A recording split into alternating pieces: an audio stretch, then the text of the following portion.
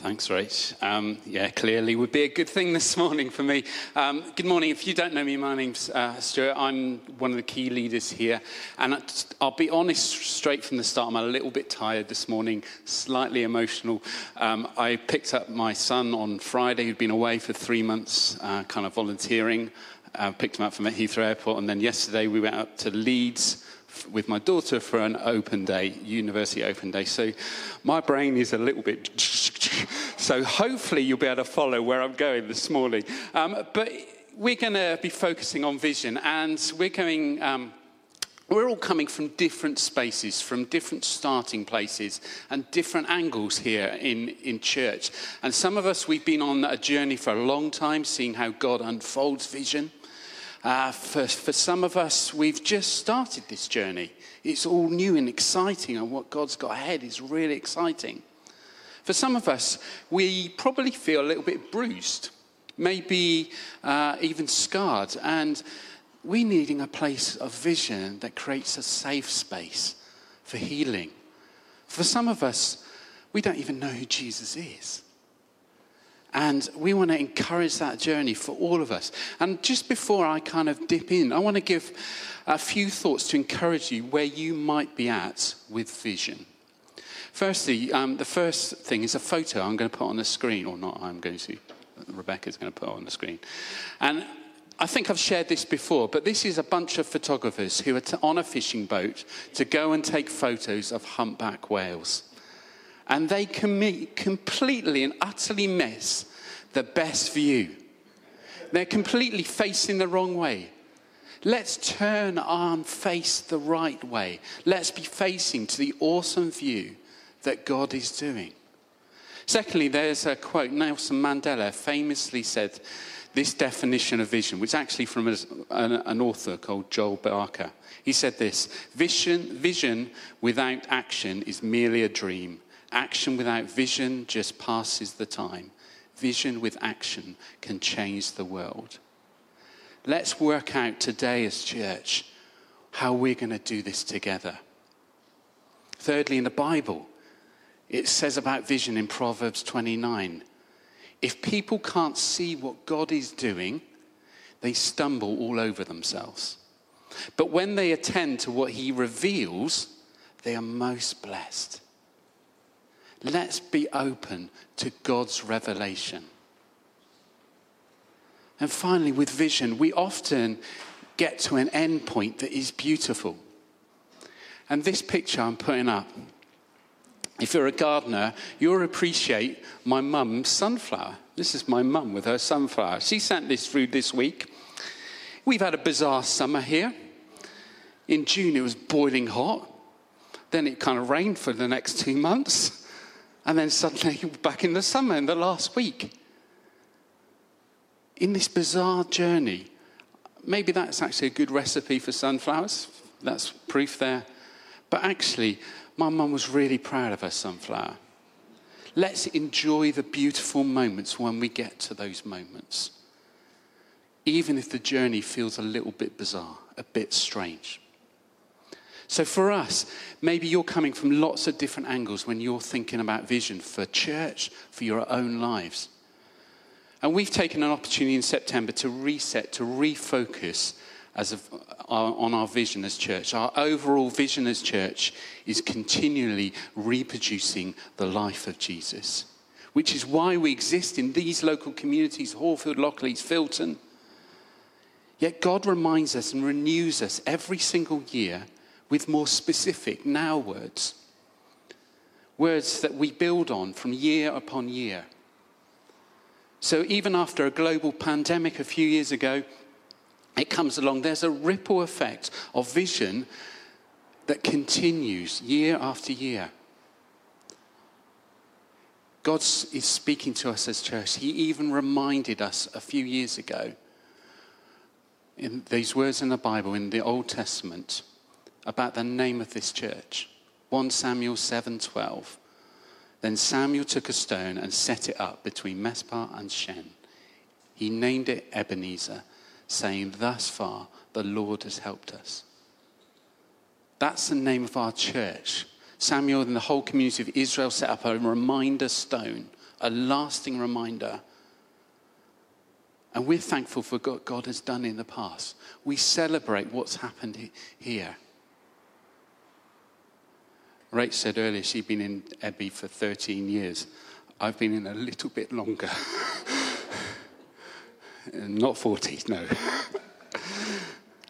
But last September, on our Vision Sunday, Esther shared a verse from Isaiah 58 with a picture that resonated with us as a whole leadership team.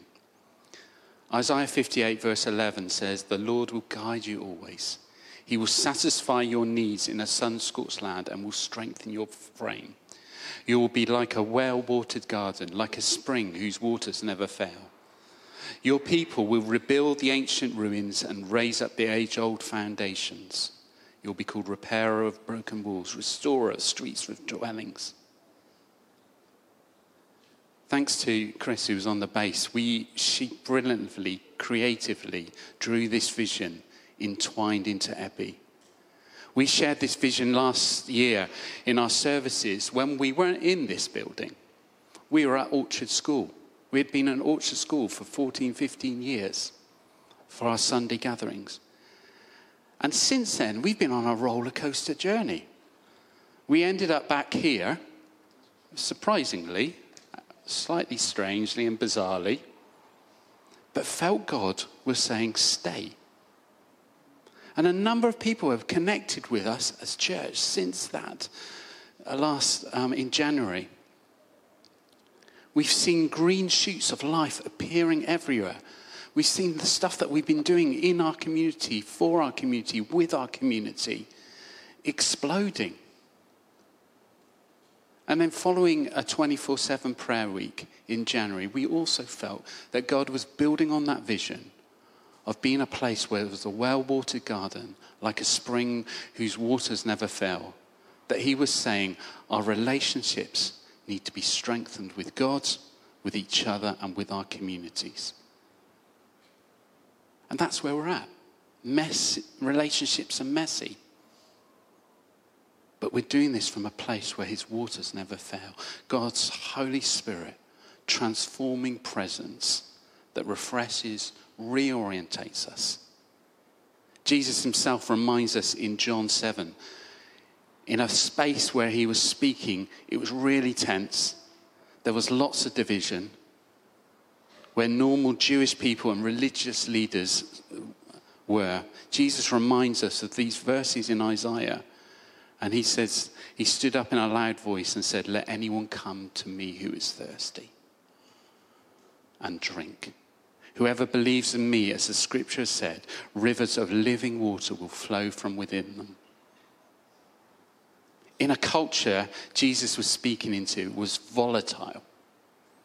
It was politically volatile. Religious leaders were letting people down. People were trying to join up the dots from their history and what God had done in their nation. There was division, social, economic, racial division. Feelings of where are you, God? When big stuff happens, when earthquakes happen, when weird stuff happens in our society. It sounds like what happened then is happening again today, in our day. Yet Jesus, who is the same yesterday and today and forever, speaks into a culture and says, "Let anyone who's thirsty come to me. Rivers of living water will flow from within them." And I don't know about you, but that's what I want to journey in. Rivers of God's living water flowing through me as I stand alongside you, through this church, into these communities and city. So through my relationship with God, through my relationships with you, and through our relationships in our communities. We're carrying on this. We're carrying on and pressing into more of this vision. But during this season now, as we, at the beginning of September, we want to work out, how does that look? How is that outworked? And I guess what we've been praying for as a leadership team and our conversations is we want to internally focus on 4 things over the next few years. Some of this was shared 3 years ago at the beginning of a pandemic. But it does still continue. The living waters might stay out there. We shared some of this stuff, and I want to share, this is where we're going with the 4 things that we're going to focus on. We're welcoming everyone and sharing Jesus in our local communities. We want to be equipping and investing in our children, our youth, and our young adults. We want to be committed to supporting physical, emotional, mental, and spiritual well-being. And we want to establish Abbey Church Building, this space here, as a community hub in Hallfield. Now, before I jump into explaining this a little bit more, I want you to know that that doesn't mean that we're not interested in our work with senior citizens, our work with our global partners around the world, investing into small groups. That all still continues. But we're saying we want to have a little bit more intentionality and focus on these areas. That's what we're going to explore practically a little bit more on that whole church prayer and vision evening at the end of September. We're going to look a little bit next Sunday about what we have all to bring to this in our giving, whether it's financial, whether it's our skills, whether it's our time. The following Sunday, we're going to look at how do we connect together to do this better as church. But I'm going to, for the next few minutes, just give a few hints of what is already happening amongst us. And maybe explore how Jesus focused on this stuff too. So firstly, as we focus on welcoming everyone and sharing Jesus in our local communities, we're continuing to be intentional about showing Jesus' welcome to everyone. Sharing the good news that we have sung about this morning of his unfavored love for all. Now, this is an individual thing too. This is not like, well, I'm doing it because I'm part of church. This is an individual kind of call. But Jesus is calling us together as church. That's why last Sunday when we were praying as church, we're encouraging everybody to think of 3 people they want to pray for daily who might not know Jesus, to pray for them and ask God what you want to do in their lives. But I want to just briefly think about what does it mean to welcome everyone. And some of you will know the story of the prodigal son. It's a parable in Luke 15 in the New Testament of the Bible. I'd encourage you all to get a Bible. If you haven't got a Bible, there's Bibles at the back. Grab a Bible at some point and read and meditate and kind of dwell in the story of the prodigal son, Luke 15. It basically tells, Jesus is telling about a son who basically cashes in his father's inheritance, goes off living totally for himself with no intention of returning to his father. And then it all comes crashing down. He hits rock bottom, practices his forgive me dad speech. And then in Luke 15 verse 20, it says this: so he got up and went to his father. But while he was a long way off, his father saw him and was filled with compassion for him. He ran to his son, threw his arms around him and kissed him.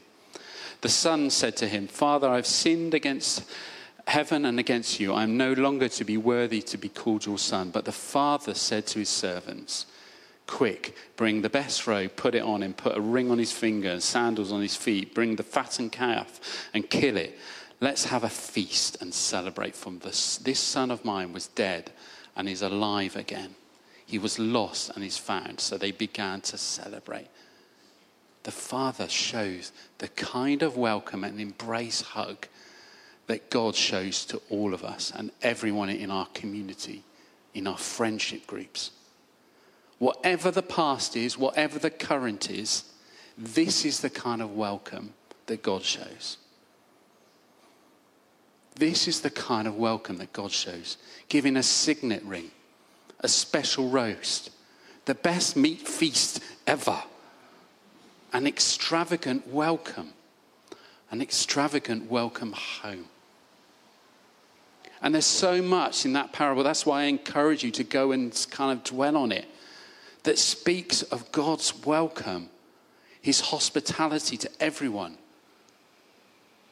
Take some time, maybe later on today. Get into it. Realize that the son didn't even finish his forgiveness speech before the father interrupted. How do we get to a place of demonstrating the welcome of the Father through how we do life that helps invite everyone to a place to discover Jesus? That's the journey we're going on with that point. A space to welcome everyone and sharing Jesus in our communities. Secondly, we're going to focus on equipping and investing in our children, youth, and young adults. Why? Quite simply because that's what Jesus did. He had a heart for all, and no one was left out. So if you're thinking I'm not one of those categories, he had a heart for all, but he had a focus on them. In Matthew 19, we read, then people brought little children to Jesus to place his hands on them and pray for them. But the disciples rebuked him. Jesus said, let the little children come to me. Do not hinder them, for the kingdom of heaven belongs to such as these. When he placed his hands on them, he went on from there. It's clear Jesus is passionate about children and investing all his good kingdom stuff into them. Although it doesn't say, when you look at this and you look at the Bible, it doesn't say the age of the disciples. But most scholars think the age, they're probably late teens, probably early 20s. And there are a million reasons and hints that give to this and how the Jewish culture worked. And I haven't got time to go into that, but please check it out. Jesus chose disciples, and he had many other followers around him who were in their late teens and young adults. He invested intentionally into them. They were the ones that started this movement called the church that we're still part of. So it's a no-brainer that we have to work out how do we equip and invest in our children, our youth, and our young adults. How does our ceiling become their floor? How does our ceiling become their floor, where we see what God has done in the past, but we're cheering them on, we're investing into them for the future? Thirdly, we will focus on being committed to supporting physical, emotional, mental, and spiritual well-being. There are so many characters in the Bible where we get glimpses of stories where they struggle for reasons, for seasons, or even their whole life with their physical, emotional, and mental well-being. I've just picked one, a guy called Elijah. In the Old Testament, in 1 Kings, verse 18, we see a mountaintop experience where the power of God comes and Elijah is pumped up. He's celebrating, yeah, God, you've done something dramatic against all odds. And very, very soon after, he's very afraid, depressed, hungry, and exhausted. In 1 Kings 19, in verse 3, it says, Elijah was afraid and ran for his life.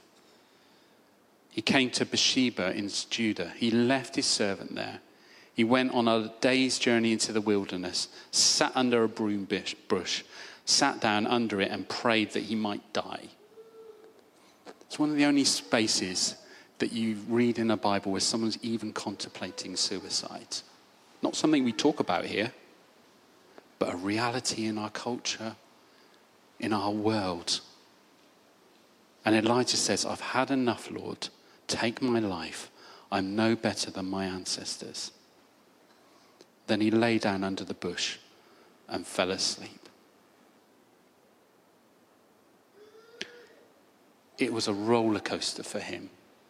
And for us, in different seasons in our life, for people in our communities, our neighbours, our families, our friends, we all go on a roller coaster. During this week, I two unexpected conversations in this room. I've shared one of them on our prayer WhatsApp and Facebook group, and I'll share that in a minute. But firstly, I want to share about an older guy. He lives locally. He came to chat to me during the week one day about hiring this space for a fundraising event that he was looking to organise. He chatted and ended up talking about video editing. And obviously I went into geeky mode and loved that. And he was talking to me about, and I was really impressed. And I said, I'm really impressed. How old are you? 87 years old. I was really impressed with his upskilling. And then suddenly he shared the tough stuff that had been going on in the last few years. He just literally right here became quite emotional, in tears, because he was sharing about his wife that had died. I'm praying for him that we find a way to support him in his well-being, in his grief, and where he's at in life. I shared on our prayer Facebook group about another guy. Chris and I were faffing around outside the other day with a flag. Don't ask. And a guy came up and said, I've heard you a church that does really good stuff locally. Can I have a Bible? Because my son is going to university this weekend. Yesterday, they were taking him up to Glasgow. And we had an honest conversation of what he was wrestling with. I could get it, because it was only a year ago that I had to do that journey. I said, it's going to be painful. There's going to be tears, not for your son, but for you and your partner. You're going to wrestle with it. It's going to take weeks, months. Not sure we quite got there anyway. There's going to be anxieties. There's going to be stuff where you're lost, the feeling of loss. And we were able to chat. He took a Bible away with him. I'm praying for him. Every day, God is interested in the big stuff like that guy felt, which was big for him on that day, but might seem small in the whole grand scheme of things. To the guy who'd lost his wife and was struggling with grief, which was a huge thing. God is interested. As church, we need to work out how we committed to that, how we committed to supporting each other and our communities. That's why we want to see his living water bring healing and wholeness. But sometimes we are in that space ourselves. We feel like, yeah, it's all right, you talking about living waters, but I'm drowning right now. I'm on my knees. I want to remind you, if that's you in this room now, or if you're watching and listening afterwards, that God is present. He created you. He knows you inside out. Don't forget it.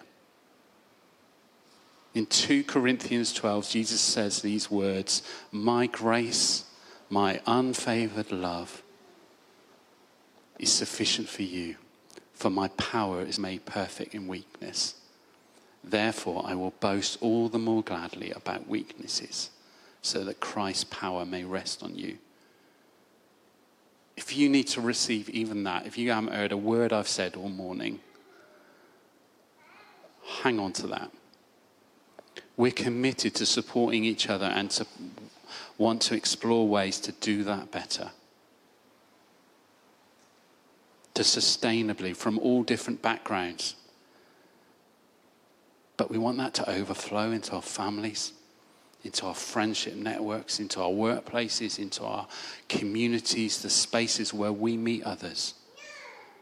Where we don't just store it up. God, you're doing stuff in me with my emotion, my physical, my mental, my spiritual well-being. But that overflows. And finally, we want to focus on this space here. Establishing this building as a community hub. I'm not going to say much about this now, because this is what we're doing, is wanting to see this space, this physical space, be a place of connection, relationship, community, where those other three focus points can happen and then overflow out. Where fruit grows and the river flows from. In the last year, we've seen amazing answers to prayer with financial resources to see this space turned around. We haven't seen that kind of answer to prayer for finances from the government, even better, to make this space a place where connection, relationship, community happens. And at the same time, since we've moved back to here on a Sunday service, we've seen the number of people, the diversity of people that have come and been in our weekly activities and our one-off events has been incredible. I'm not holding on to that's going to be forever, but actually God is saying something even by showing, actually, I'm opening the doors here. We're going to explore that further during this year and together as well. But as I finish, I want us to hang on to that overall vision. Continually reproducing the life of Jesus. We're going to go deeper in what God is speaking to us about being a well-watered garden, like a spring whose waters never fail. We're going to be encouraging each other about our relationship with God, with each other, with our communities. And then we're going to practically outwork it with those 4 focuses. That's where I'm going to leave. I'm going to drop in your laps. We're going to look over the next few weeks in different spaces in our service, maybe not in the talk bit, but in different places, how we get to be involved in that. How we connect together.